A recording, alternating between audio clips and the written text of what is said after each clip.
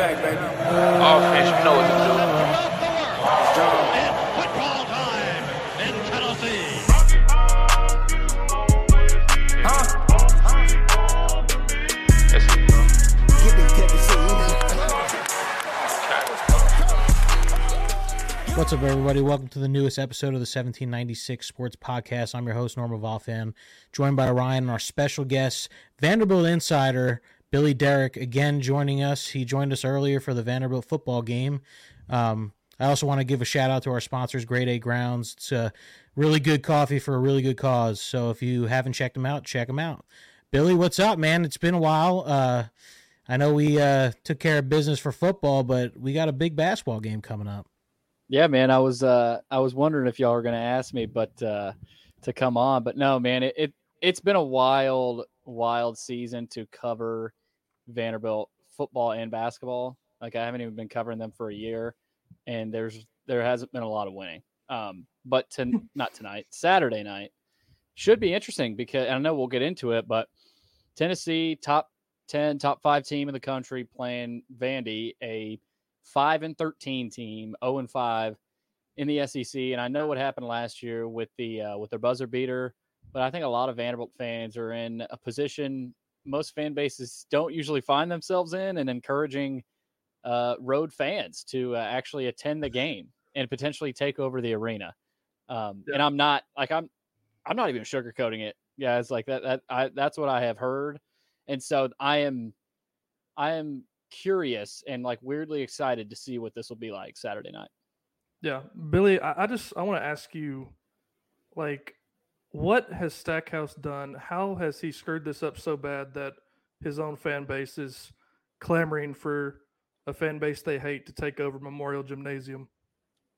Well, I mean, from the get-go, I think there was some excitement just because there was a new face in town after Bryce Drew went 0-18 in the conference. For sure. Making history. So I think out of the gate, there was a little bit of, okay, former NBA guy, kind of the Deion Sanders effect, like, big name, especially in the basketball world, this guy should be able to recruit, led the G League team to a title with, Fred VanVleet and a lot of talent. So, he had an NBA pedigree, and I think there were some fans that thought there was some potential there. But there were also people, and smarter people than me, because initially I was upbeat and fairly positive about his tenure and what it could look like. Mm-hmm. But there were also other people that basically told themselves from the beginning that it wouldn't work.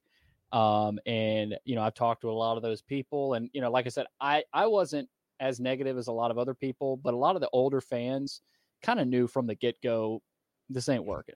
He's never coached in college. He's never recruited really. He's an NBA guy, and it's just mediocre. Like first year, after an 0-18 season, you didn't expect much, and then year 2 wasn't a ton better. Year 3 is when they got a little bit better. They had a really, really good Scottie Pippen player leading the charge. They got a veteran transfer, Rodney Chapman. They had some pieces, but I think they went 7-11 in the league. And then like we saw what happened last year, right? I mean, this is the game that started it all for Vandy last year. Yeah, Billy, Vanderbilt should have made the tournament last year, and I've been saying that since then. Yeah, no, and a lot of people, a lot of Tennessee fans, a lot of other SEC fans thought the same because SEC teams saw how Vanderbilt was playing late in the season. And me watching the games and going to games, felt like the atmosphere had kind of come back a little bit. But this offseason was weird, guys. They lost Miles Studi. They lost Jordan Wright. They lost Quentin Malore-Brown, who, wasn't the best player, but it was a great role player. They lost Liam Robbins to the NBA. But you get Magnon and Lawrence back. They were hyping them up to be the best backcourt in the conference. And, they've been okay, but they don't have anybody around them. There's just not enough. And I think this has been a culmination of the lack of recruiting and the lack of retention, and also the lack of aggressiveness in the portal. I mean, guys, you guys saw it firsthand bringing in Dalton Knecht. What a decision and what a get for Rick Barnes in Tennessee. Vandy just hasn't really done that. And Stackhouse, made an excuse after the Ole Miss game. I don't know if you guys saw it. I made sure to tweet it out. He said it in the post-game radio show. It's almost like he didn't think anybody would catch it. You know, it's in the post-game radio show. I'll just kind of sneak this out.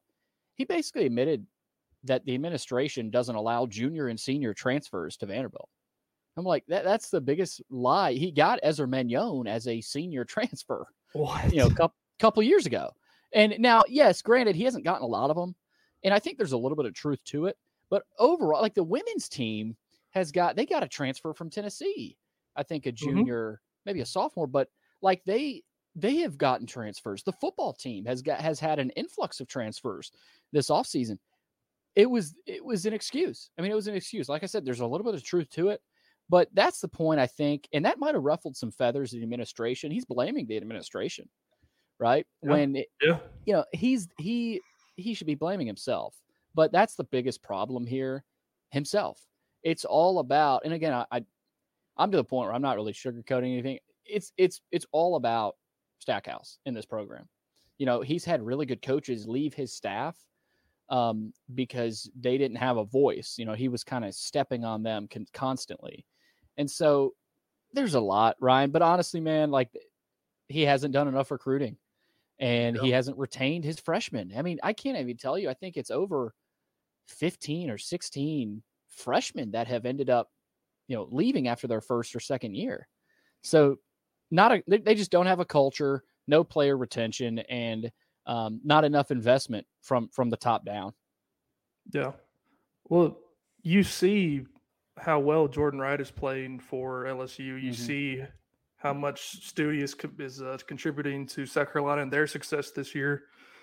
I mean, he can get the talent, but like you said, he can't retain them. And I wonder if that's because of, you know, he started in the NBA, right, in the G League. He has a whole organization to back him up when he's not really the head man over everything. I think that has a lot to do with it. I agree. You know, and that's like you said, that's all he knows. That all he knows is the NBA.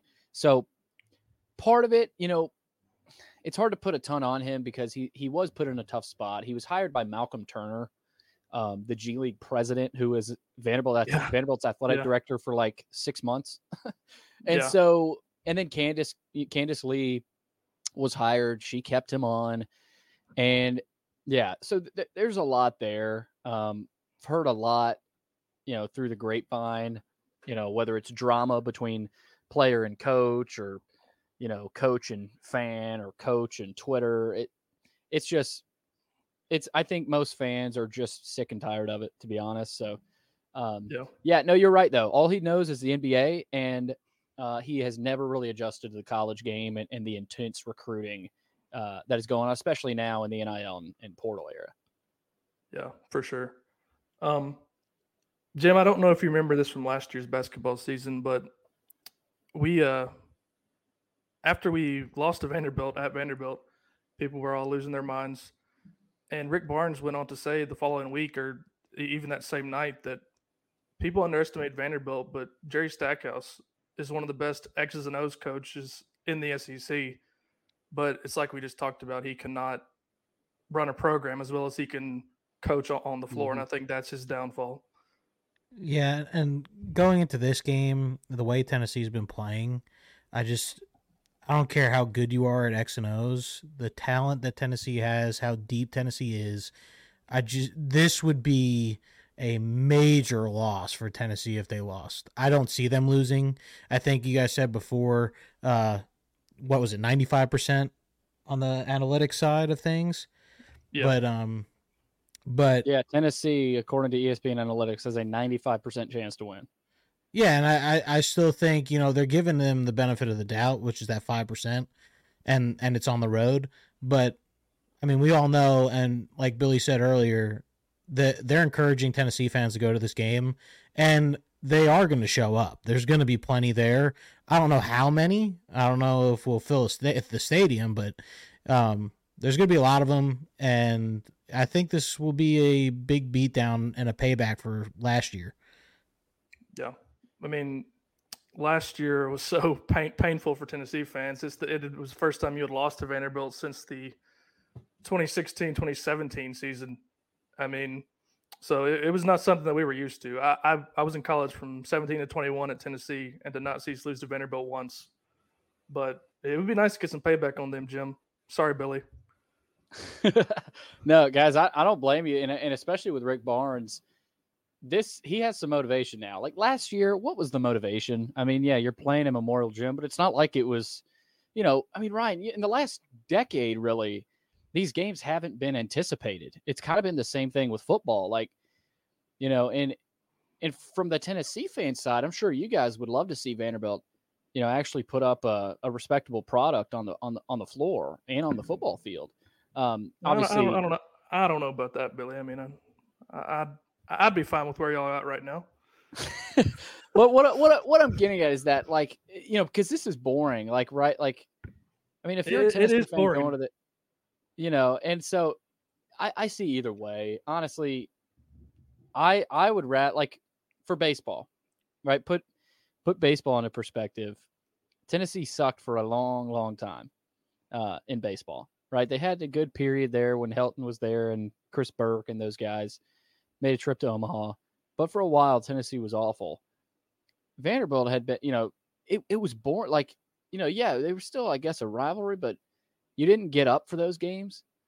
And then Tennessee got good. And part of me was like, uh-oh, here comes Tennessee kicking down the back door. But the other part of me was like, man, okay, this is a little fun. I'm not the 13-year-old diehard fan I used to be anymore. So a lot of it for me now is that I just want to see fun atmospheres, and teams hating each other, I just don't think you get that a ton anymore between Vandy and Tennessee, especially football and basketball. I mean, Billy, I'm sure you have the calendar marked for our series in Nashville in baseball this year. Mm-hmm. We'll be there. I'll be there. It's been what, 10 games in a row now? Yep. And guys, Vanderbilt fans are kind of hanging on by a thread. I could see why. I mean, yeah, the Vanderbilt's marquee sport, Tennessee, is on a winning streak against them, and I mean, it's got to be maddening. Yeah, and it's a little bit like this is a big year. We said this last year, right? I said coming into the series last year that Vanderbilt has revenge on their mind. They get swept again by Tennessee, and I thought that Friday night game last year was the series. After Tennessee won that, I mean, those 2 home runs, just unbelievable with 1 out or 2 outs, right?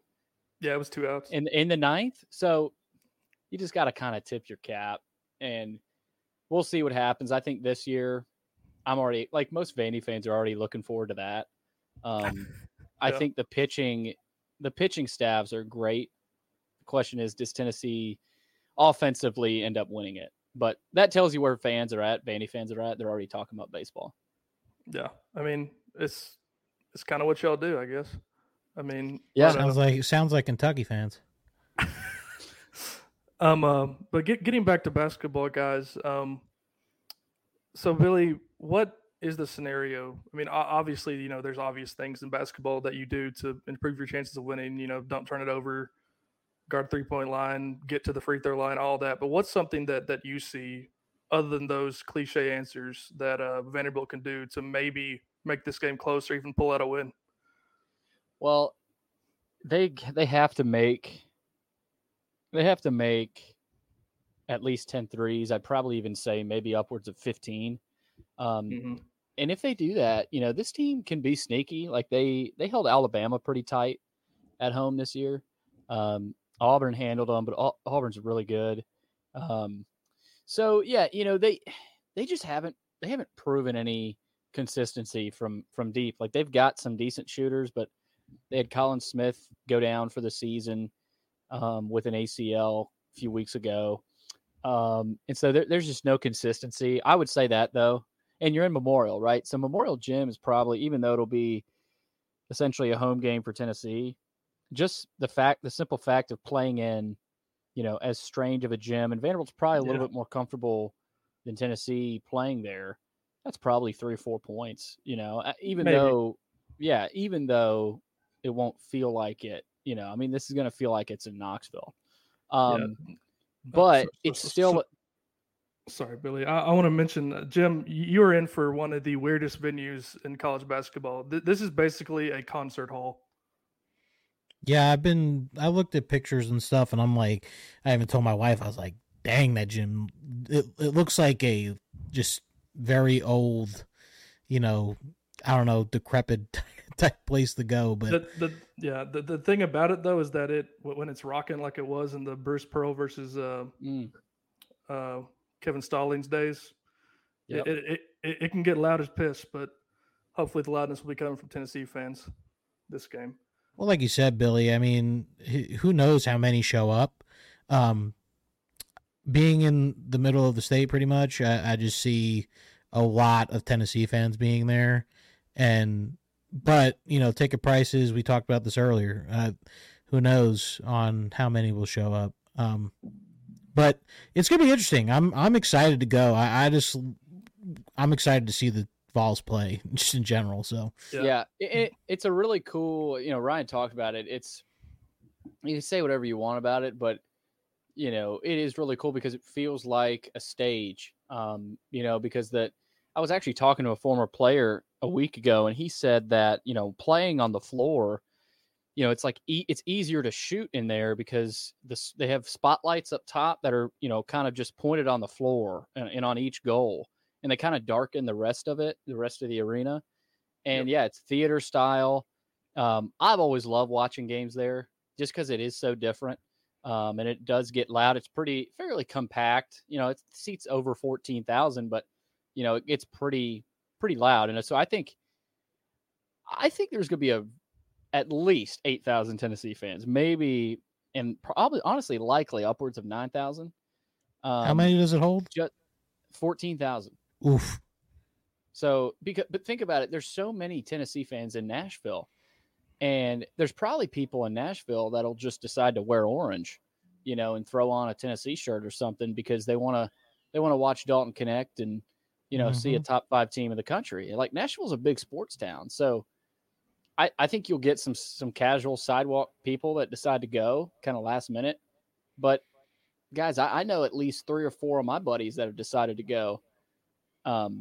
Just because they've been, they want to go and they've been kind of rejuvenated by this team with Dalton Connect. So it's going to be interesting. It's going to be exciting.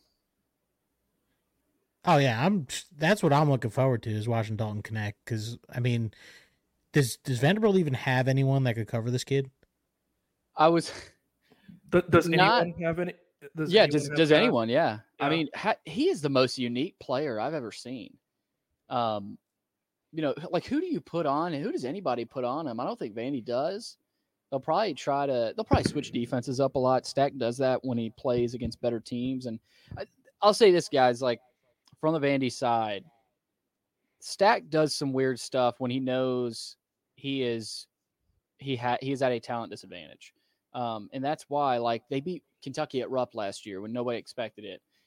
In the past, they've knocked off teams in spots where you go, how did that just happen? So he's known to pull rabbits out of the hat. I don't think he has the talent to. And I think if Tennessee plays well and like they've been playing, this could be a 30-point win. Like I firmly believe that. But yeah, on Dalton Connect, I don't think Vandy has anybody that can guard him, and he makes it look so easy. But even then, guys, if Dalton Connect has 15 or 20, Tennessee could still blow Vandy out. Like that's the thing about Dalton Connect. Vescovy could go off for 15 or 20. Jordan James, Gainey had almost 20 against Alabama. So they've got so much depth that I think is the scariest part about them.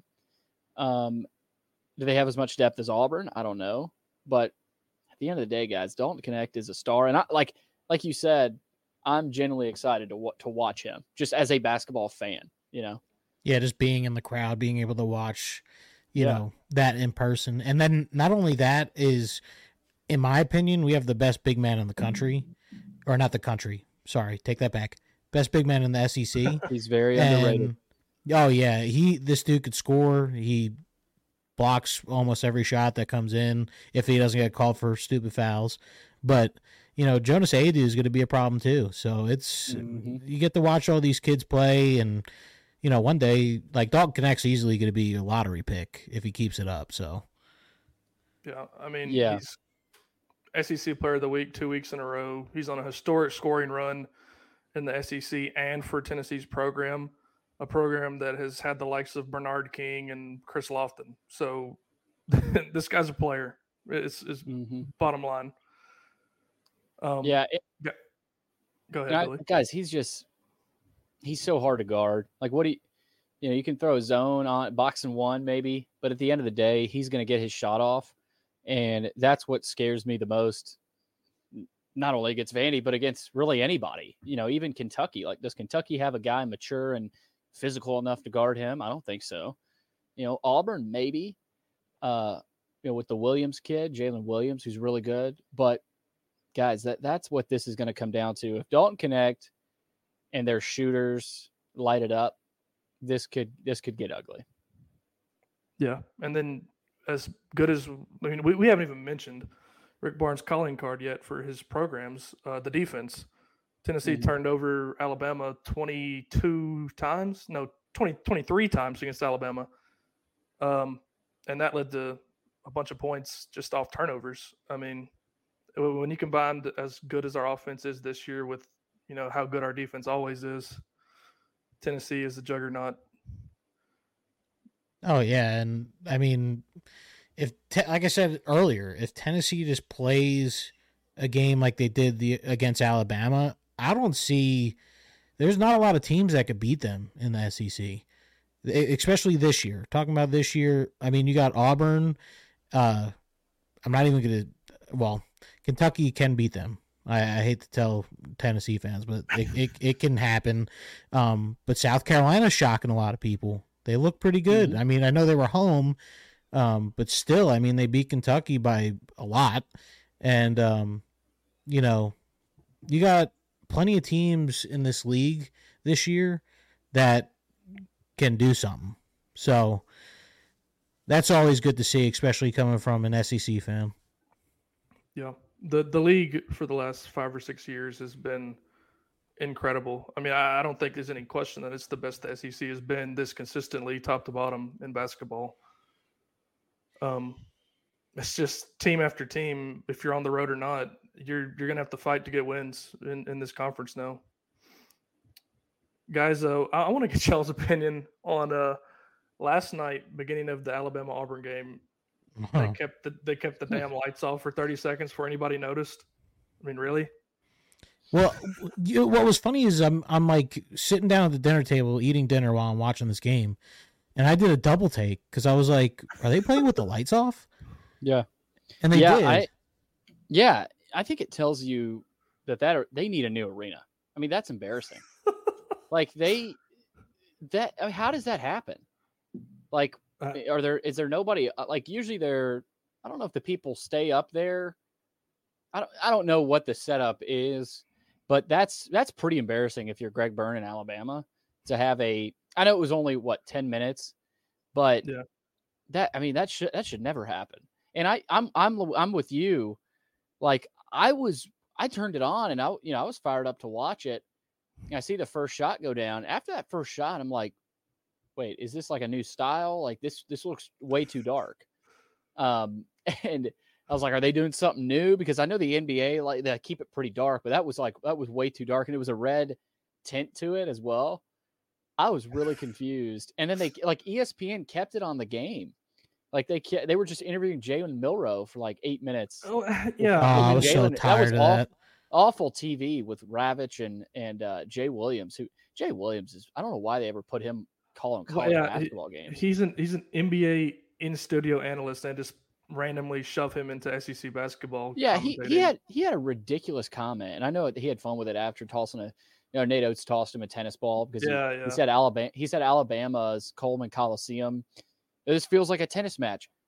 It was like November, and they're playing. I don't even know, like William and Mary, Clemson. Like, Clemson. What do you? Yeah, Clemson. Like, what are you talking about? So these analysts, especially ESPN, like anytime's a game on ESPN, I usually get excited until I turn it on and see who's calling the game, and I'm like, a lot of these analysts are just trying to They're just trying to make hot takes and get the clicks, make money. It's all about clips now. Little 30-second to a minute clips on Twitter, and if you can get one of those that looks good, then do it. So yeah, but yeah, the best thing that ESPN could get for the marquee matchup of the week in the SEC was an NBA in-studio analyst and a baseball announcer. Good job. Yeah, I've always liked Tom Hart, right? Like Tom Hart's the best. Yeah, throw Tom Hart in there, and Jimmy Dykes.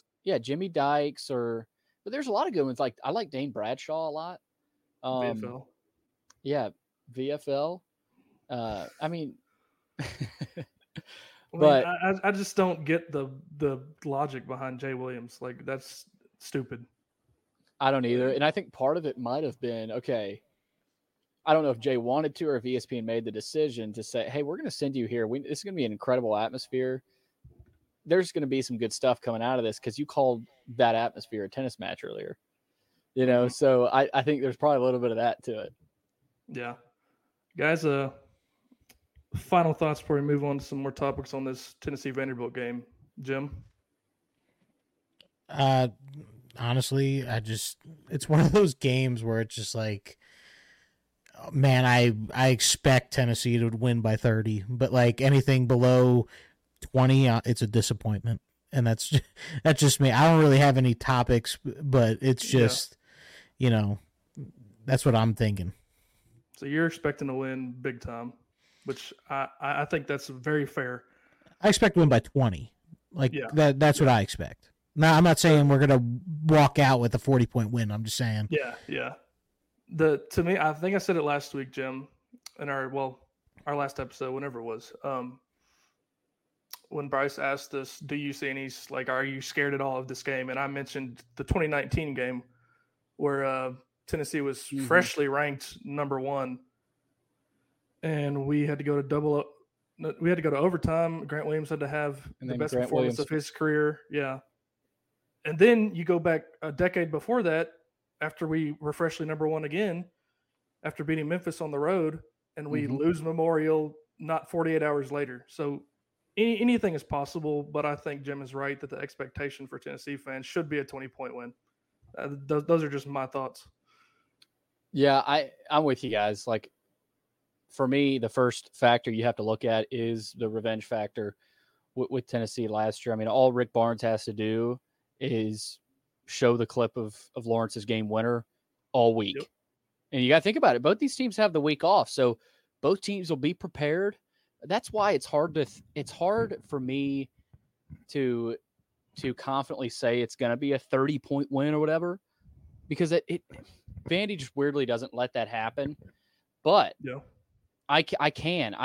This year's different because I can. Number one, the revenge factor, like I said. Number two, just the excitement, like the buzz from the fans, and the confidence that'll give to the players in a road environment. But you're in Nashville, right? So I think that the players walk out to it, whether it's 40, 30 minutes to warm up before the game.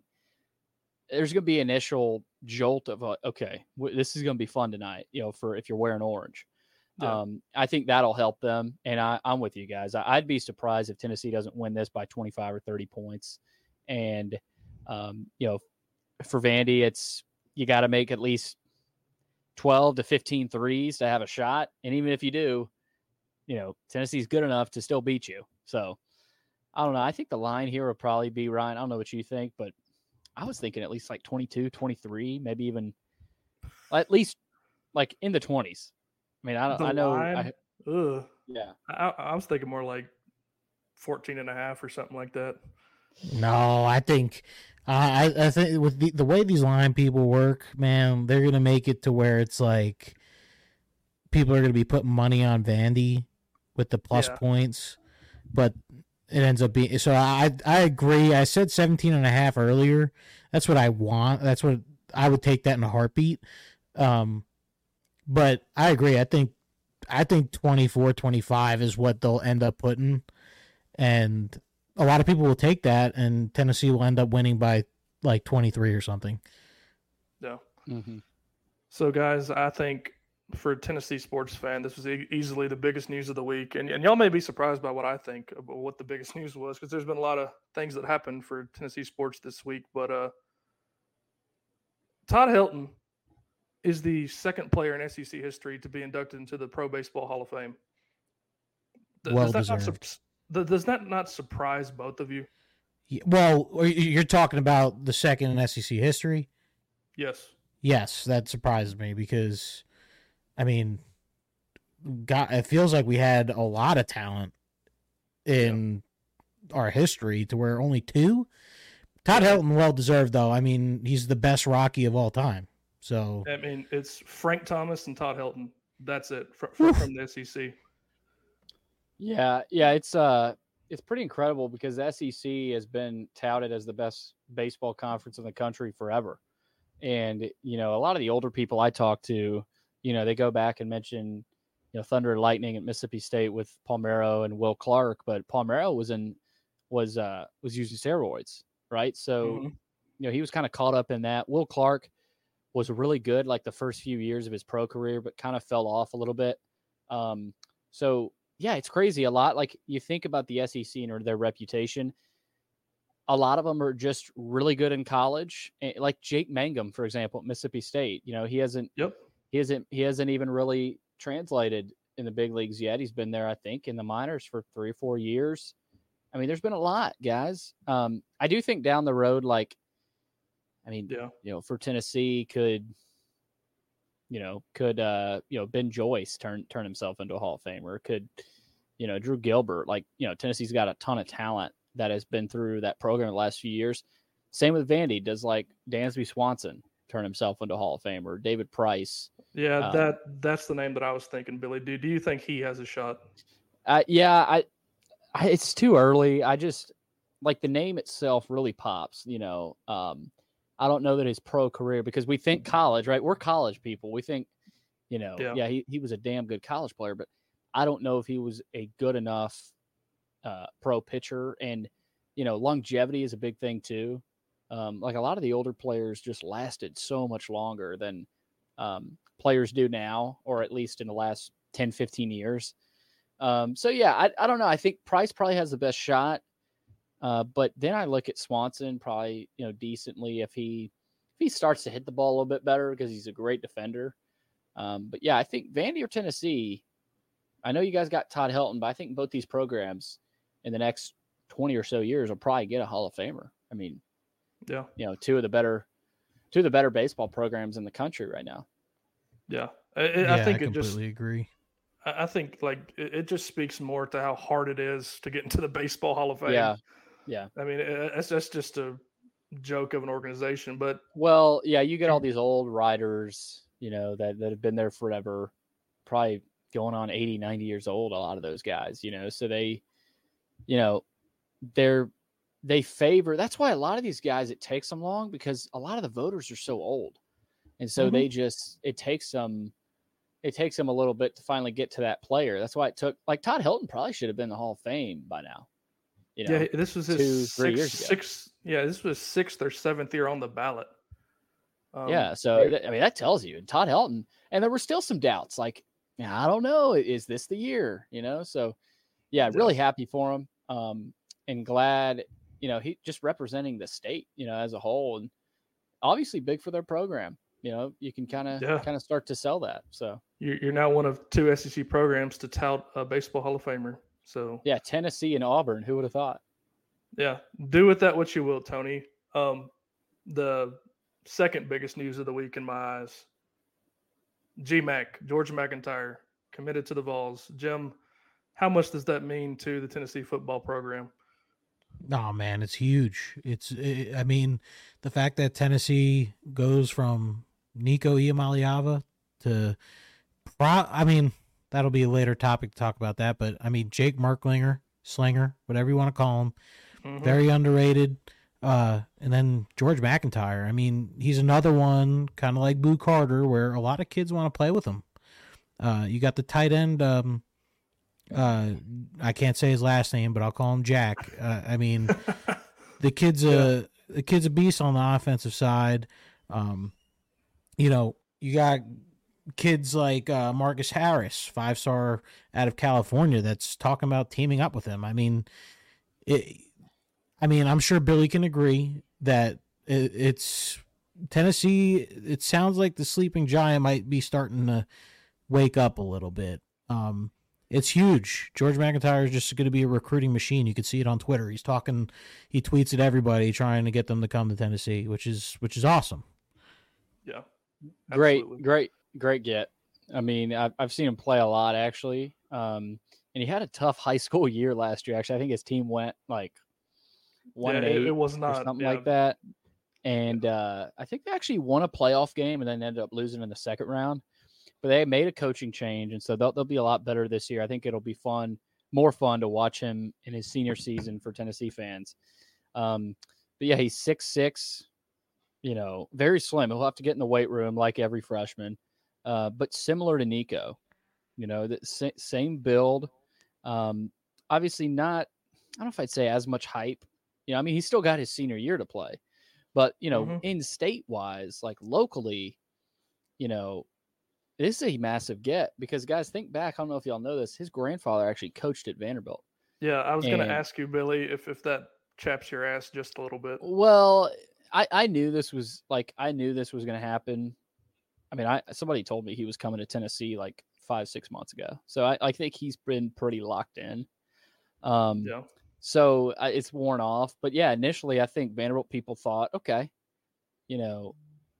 you can kind of sell your grandfather, come kind of continue that legacy. Like they had some good teams under his grandfather. 1982 team was pretty good. But yeah, that it's kind of a sign of the times, to be honest. I think a lot of Vanderbilt people, like the diehards aren't happy about him going to Tennessee, but I think there's just the more realistic fans know, that's the situation you're in. And I think he's a little bit different. His dad, I think, kind of groomed him to be a Tennessee fan. Because his dad, they grew up in Tennessee. His uncle is Mike McIntyre, who coaches at FIU right now. Yep. Former Colorado coach. Yeah. So local kid. And, he just like if Josh Heupel isn't at Tennessee, maybe he goes to Vandy, like if Tennessee still, for some odd reason, still had Jeremy Pruitt, maybe Vandy has a shot. But Josh Heupel and his rapport with quarterbacks, like if he wants a quarterback, man, he's going to get it. He's got a way of selling quarterbacks, his vision. And good timing. I think it's a great get. And, I think he'll be in there in 2026, because Nico's not going to be there for 4 years. So yeah, I think you got two more years of Nico if everything goes how we want it to go. Yeah. 3 years of college for Nico, and then McIntyre goes in there after a couple of years of sitting out. Yeah. So things are looking up. I think it's really important to get him locked down in the very early in the cycle for the recruiting class. I think, and Bryce mentioned it last week, that it matters that he's also the number one player in Tennessee. I mean, that's always something that you want to do, is lock down your borders. So Tennessee fans should be very happy about that. We got some other big news, and if you listen to the podcast, I kind of let everybody know that VolQuest was on top of this, but Javonte Spraggins is officially coming back for another year, which is gigantic. Big. Yeah, this Tennessee offensive line's really starting to look really intense. We got one spot, probably the left guard, that's kind of just needs to be filled. Throughout the spring, we'll see, if someone steps up or maybe they snag another one. I still think Tennessee needs 1 to 2 more offensive linemen for, depth purposes. But Tennessee's offensive line, having Hurd on the left side, Campbell on the right, Spraggins, Cooper Mays, it's very, very good offensive line to have. Yeah. I think if you're going to have to be searching for a spot, whether it be during spring practice or if you don't find one then in the spring transfer portal period, guard is the spot you want to be looking for. It's a lot easier to find a guard than a bookend tackle. So I still think we're in a great spot with the offensive line going into next year. Billy, you have any thoughts on our offensive line? No, I agree with you. Actually, it's easier to find guards, than tackles. Like Vandy got a guy from Mississippi State who'll probably play guard for him. So yeah, if you can lock down those guards, it's not easy to do that. I saw that he's coming back for his super senior season. So, you're starting to get some kids on Tennessee, not just offensive linemen, that you can tell they like Josh Heupel and they want to stay, under his leadership for as long as they can. I know they had a lot of transfers in the secondary, but quite frankly, that needed to happen. Their secondary has been awful. Trust me, we have driven that point into the ground. It's kind of disingenuous to shit on the secondary all year and then be mad when half of them leave. I was thrilled. So exactly. So, if you're a Tennessee fan, I think there's still back of your mind, okay, we lost all, like, who you're going to replace them with. I think most secondary, like every fan of a college football team in the country, other than maybe Georgia, Ohio State, Michigan, and maybe Alabama, but maybe not anymore, hates their secondary. Like there's just, like, think about it. I mean, like talking ball with your buddy who's a Bama fan or an Ole Miss fan, everybody says their secondary sucks. So that's just that's part of college football, man. That's where it's going. Everybody's throwing the football, and if you're Tennessee, you're in a good spot because you can do that. You've got Nico. Not everybody can say that. So, yeah, Spraggins, big get for Tennessee to retain. They got Mays back too, right? Yeah, Mays, Spraggins, and John Campbell are all back, and then we added Hurd from LSU. Added Hurd, so yeah, I mean, I know there was a lot of negativity around that offensive line this year for Tennessee. Unwarranted, in my opinion. Unwarranted. Yeah, I mean, a lot of it, I think, was Joe Milton. You had, not to put it on his shoulders, but I mean, he was not the best orchestrator of that offense. Jim, and I don't know why. I never understood Josh Heupel's fascination with him. Oh my God, Jim, this is such great news. Billy is woke. He's woke about Joe Milton. Dude, so I mean, Ryan will tell you, I was probably the biggest Joe Milton supporter throughout the season. I tried to be as positive as I could. And you know what? 8-4, I'm not terribly mad at it. I mean, it's not bad. Like, I'd rather go 8-4 It than could have been a lot worse this year. Yeah, absolutely. And I started scratching my head though after this bowl game. And I mean, Iowa top 5 defense, and you're telling me that Nico wasn't prepared or wasn't ready or whatever you want to call it. There's no shot. You can't tell me, and I know Billy, you agree. I know Ryan agrees. You can't tell me he wasn't ready.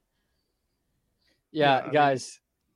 And Tony, we had Tony on the Plaster Show, and he talked about it, and he was like, he couldn't believe it. Like, he was like, how does he look that good? And you stuck with Milton for the whole season, basically. And you didn't even put Nico in red zone situations. Tennessee was awful in the red zone this year. Yes, Nico we scored touchdown. 3. I mean, Nico had 4 rushing touchdowns, all within the 15, 20-yard line. So I was thinking the same thing. Like, I know, but I put my realistic goggles on and said, okay, I think Josh Heupel is smart enough. Heupel's not an idiot, right? He's a smart guy. And I think as fans, you get rattled and you get, your thoughts are moving 1,000 miles per hour. But I think he wanted to keep the locker room and get to that at least 8-win mark. If you put Nico in there, he could get rattled, throw a pick 6. You just never know. Like, could Nico have won in Gainesville? Yes. I think so. Could Nico? Yeah. Okay. Could Nico have won in Tuscaloosa against Alabama? Yes. If you give him that halftime lead. Yeah. If same halftime lead, yes, he would have won. So you're just sitting there, and I think Heupel's probably asking a lot of the same things. That bowl game looked good. Yeah. I would have liked to seen a non-Big Ten. I mean, when's the last time Tennessee didn't play a Big Ten game in a Florida bowl game? I know they Orange you Bowl, know, they I guess. Yeah. Orange Says Bowl, what- yeah, but that as kind of the outlier, and they still beat Yeah. Clemson. But Tennessee's been really good in their history, even under Butch Jones in bowl games. Yeah. But it's almost like they always play Big Ten teams. So I would have liked to see Tennessee against like imagine Tennessee Oklahoma.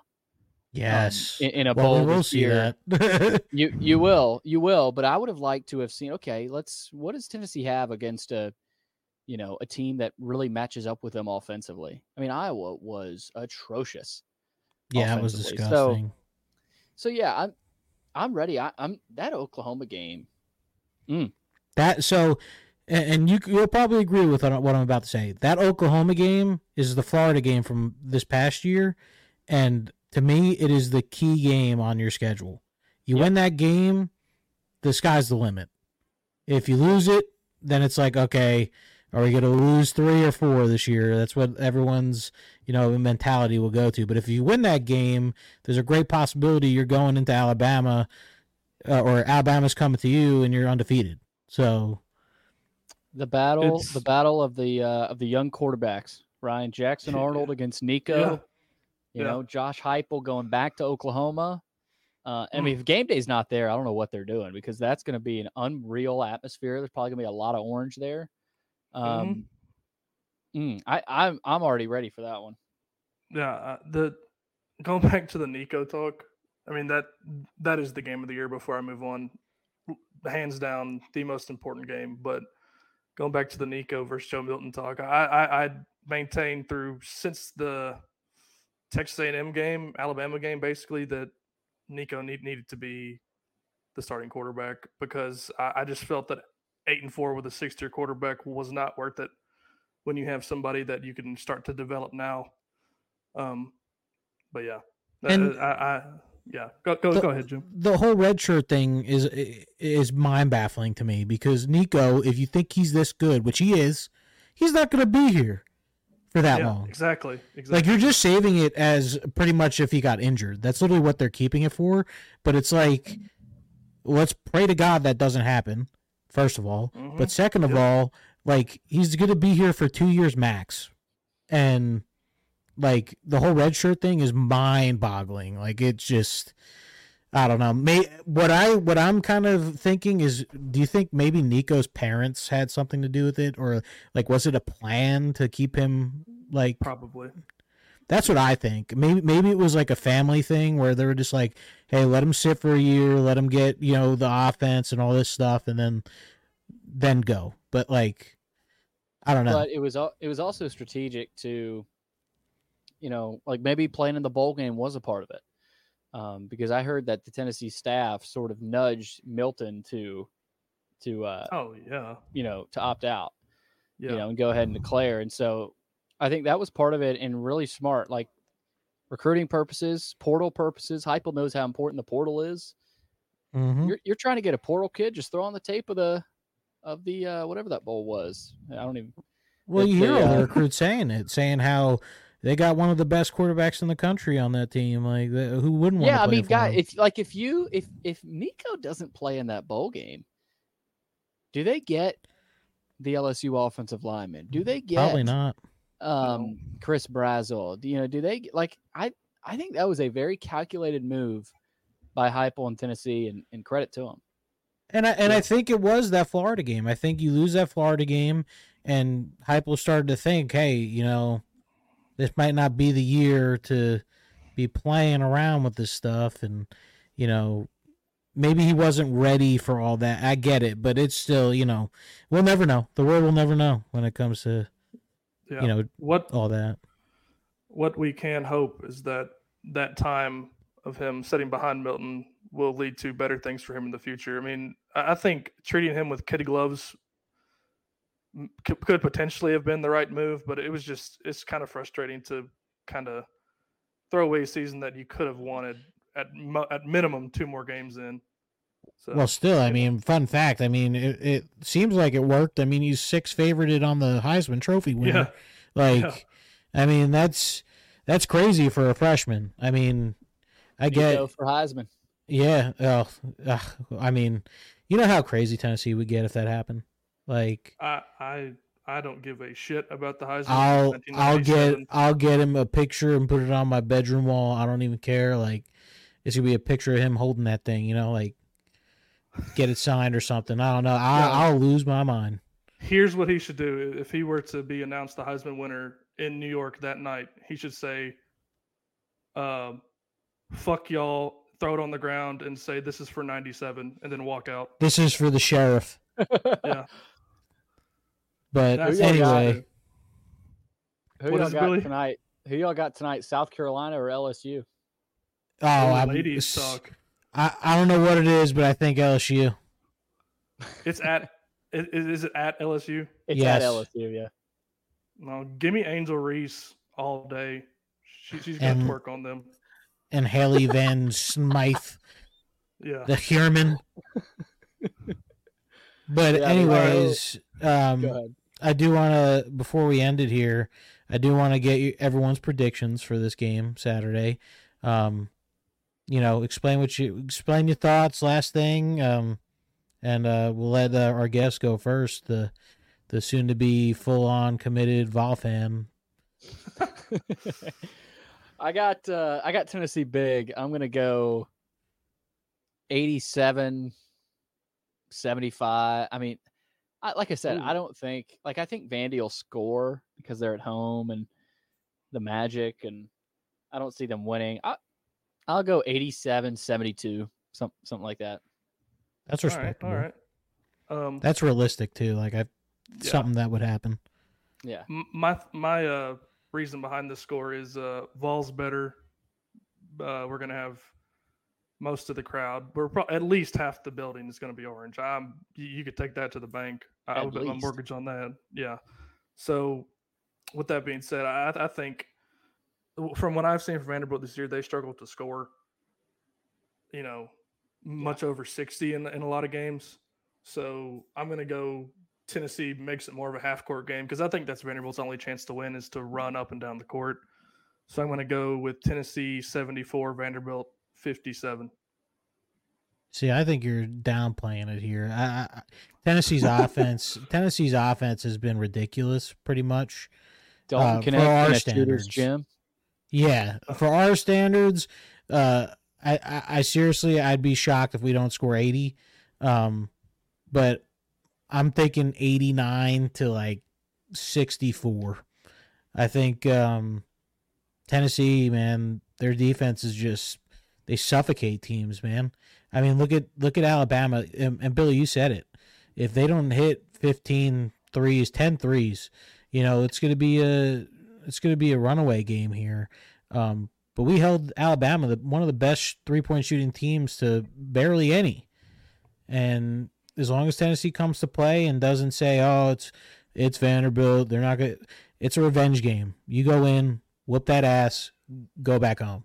So I think it's going to be a 89-64. So, yeah, I agree. This should be a rout. Billy, if you want to leave your media row and come visit us in 2G Row 9, me, Jim, and Bryce will be there. I will. Right behind the students. I'll do that. We'll get some content for the old X machine, and looking forward to it. I'll be there, guys. I'll be there early. Like I said, I'm weirdly excited. It's pretty rare you get excited for a Vanderbilt sporting event anymore. I mean, to be honest, but this could be an implosion that forces the Vanderbilt administration to react. Not saying there'll be a change mid-season, but this could be sort of the tip of the iceberg for the Stackhouse era. So, like I said earlier, I'm weirdly excited for this. Number one, I know a lot of people that'll be going. I'm gonna try to say hi to you guys. I got a bunch of buddies going, and just to see, kind of, hey, this is a chance to maybe feel what TBA feels like, Thompson Bowling Arena. I've been there once, but there you go. Yeah. Thanks, guys, for having me, and I'll see y'all Saturday night. If you want, just shout out your stuff real quick. Yeah, so Plaster Show weekdays 2 to 4 p.m. Central Time.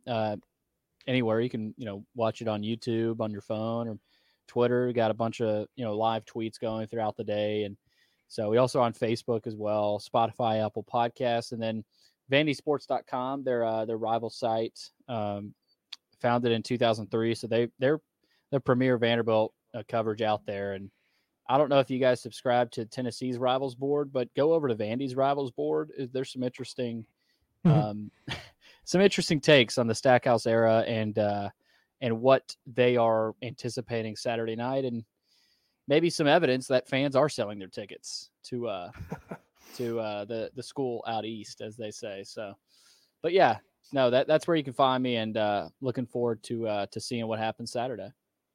Awesome, man. We appreciate you coming on again. Thanks, guys. All right, go Vols. Go Vols. And again, we appreciate our sponsors, Grade A Grounds, great coffee for a great cause. Go make sure to go check them out on Twitter and definitely try them out. Again, go Vols, and we'll be there Saturday. So if you see us, say hello. Hell yeah.